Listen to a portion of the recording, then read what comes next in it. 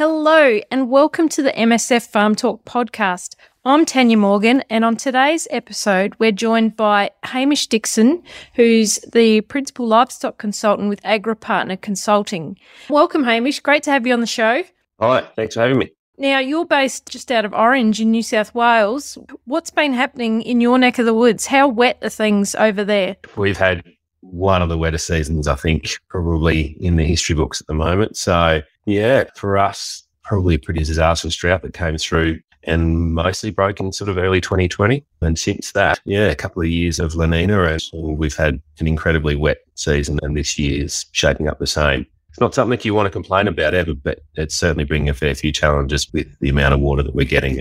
We're struggling to probably string together 3 days of sunshine at the moment before we get another sort of a bit of moisture coming through again. Yeah, even for us, I guess, on our farm, we've had all sorts of challenges. We've actually had a spring that's popped up in our sheep yards that has never existed before. So that's been a new challenge to have to dig up and drain those sorts of things that have come up in these years. Yeah, different challenges, but a positive thing overall. You certainly don't want to be looking for the alternative, which is the dry times. Good to hear things are going well over your way. I guess we're going to jump from one extreme to another now. We're going to look at the low rainfall zone.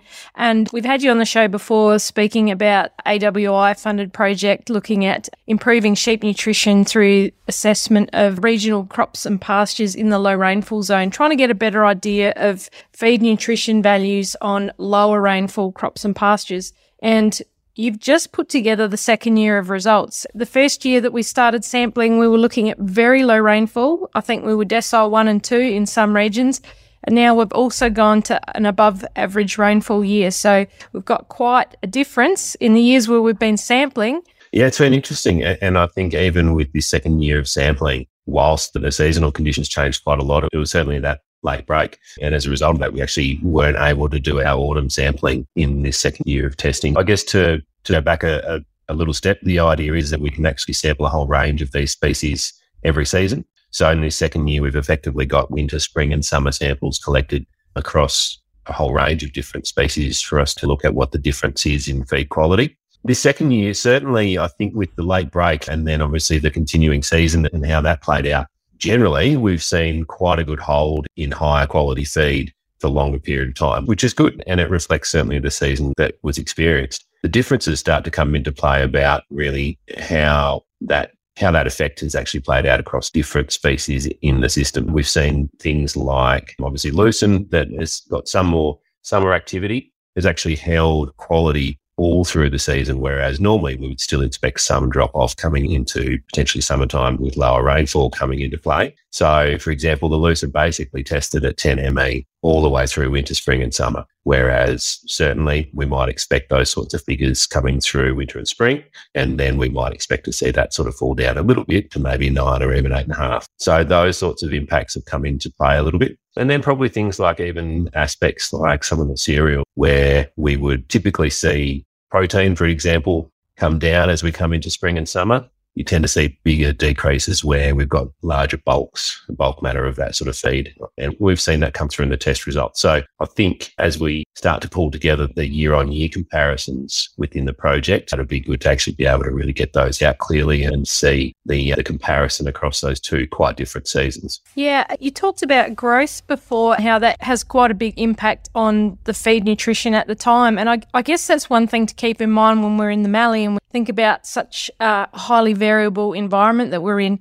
We don't always get a break at the same time of year every year, and it can actually be quite broad in when we do get the break of the season. So we're quite often going to see things growing at different times of year. So I guess when we look at the data going forward, taking into consideration the growth stage and the feed nutrition of things is going to be really important. Yeah, absolutely. And I think with the way that we've run, I guess, sampling as such, it's been aligned to season to a degree. But like you say, the actual really important part to bring out of it is the stage of growth of the plant, not necessarily what month we call sampling and what month that was undertaken. More than anything, the quality of the pasture varies based on really whether it's in a really active young growth stage and there's lots of fresh leaf material there, or if it's progressed all the way through to flowering or drying off or all the way to being senescent.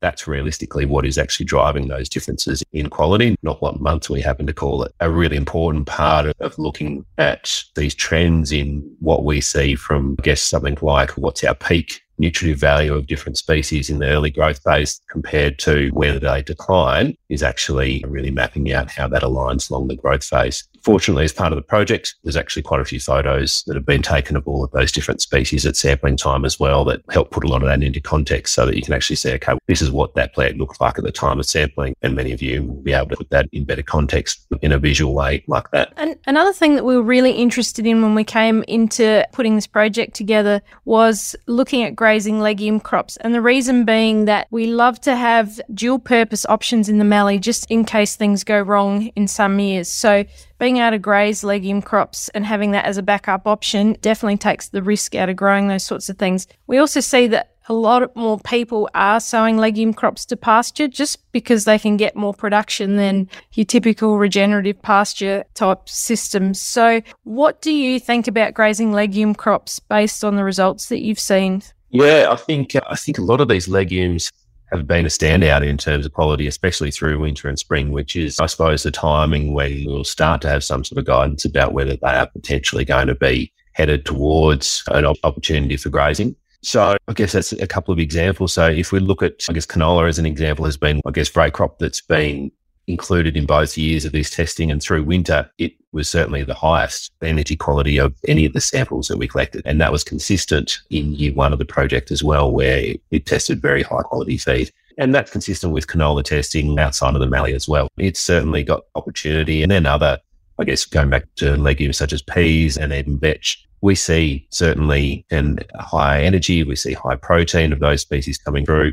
One of the interesting aspects of those is probably looking at how they decline in quality as they come into summer. I think one interesting point that will be, I guess, quite good to sort of draw out in the reporting and some of the extension workshops and things that are involved in this project down the track is how drastically some of those decline in quality. And we probably see bigger declines in quality out of some of those legumes as we come into summer compared to cereals. So potentially that means that, yes, they have a really big opportunity, but maybe the tactic is we actually need to identify that quickly and really utilise that feed as soon as possible rather than actually letting that go right through. So there's probably a little bit of nuance in there that's actually important to dig out and understand, so that if there is something like a pea crop that needs to be potentially grazed, there's some factors about what types of peas are used and how that's plays out. But certainly if we're going to get a graze off peas or a vetch or even something like a canola, the timing can be really important. So the upside is there and the opportunity is there,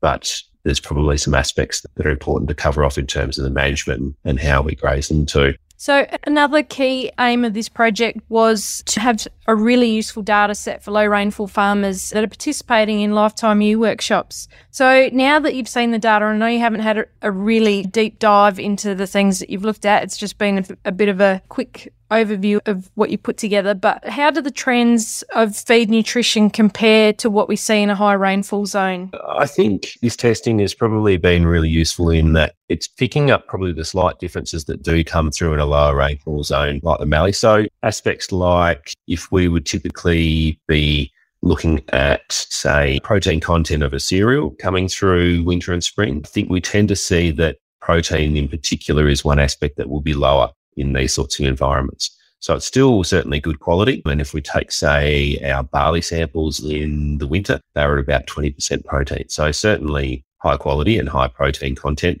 but you would quite often see in a high rainfall zone that might be 25 or even 30% protein. So probably a fair component of that relates back to nitrogen application at sowing or urea top-ups or more of an agronomic impact there. But the reality is that the protein content in that scenario is lower, and that's one aspect to be conscious of. And those sorts of trends and slight differences exist even for other components like looking at energy in some of the species, or probably the other big part is actually getting some good testing undertaken on species that tend to exist in these lower rainfall environments, more, say, veldgrass. The reality is there's not a heck of a lot of veldgrass that's put into high rainfall environment pastures, whereas here we've got the testing that's been included in that. So we now have, I guess, an additional data set on that as an example to be able to bring into Lifetime U management courses and to be able to provide a resource in really working through calculations and all the decision-making processes that are involved in lifetime ute. Yeah, it's fantastic that we're going to have these resources available for low rainfall farmers very soon.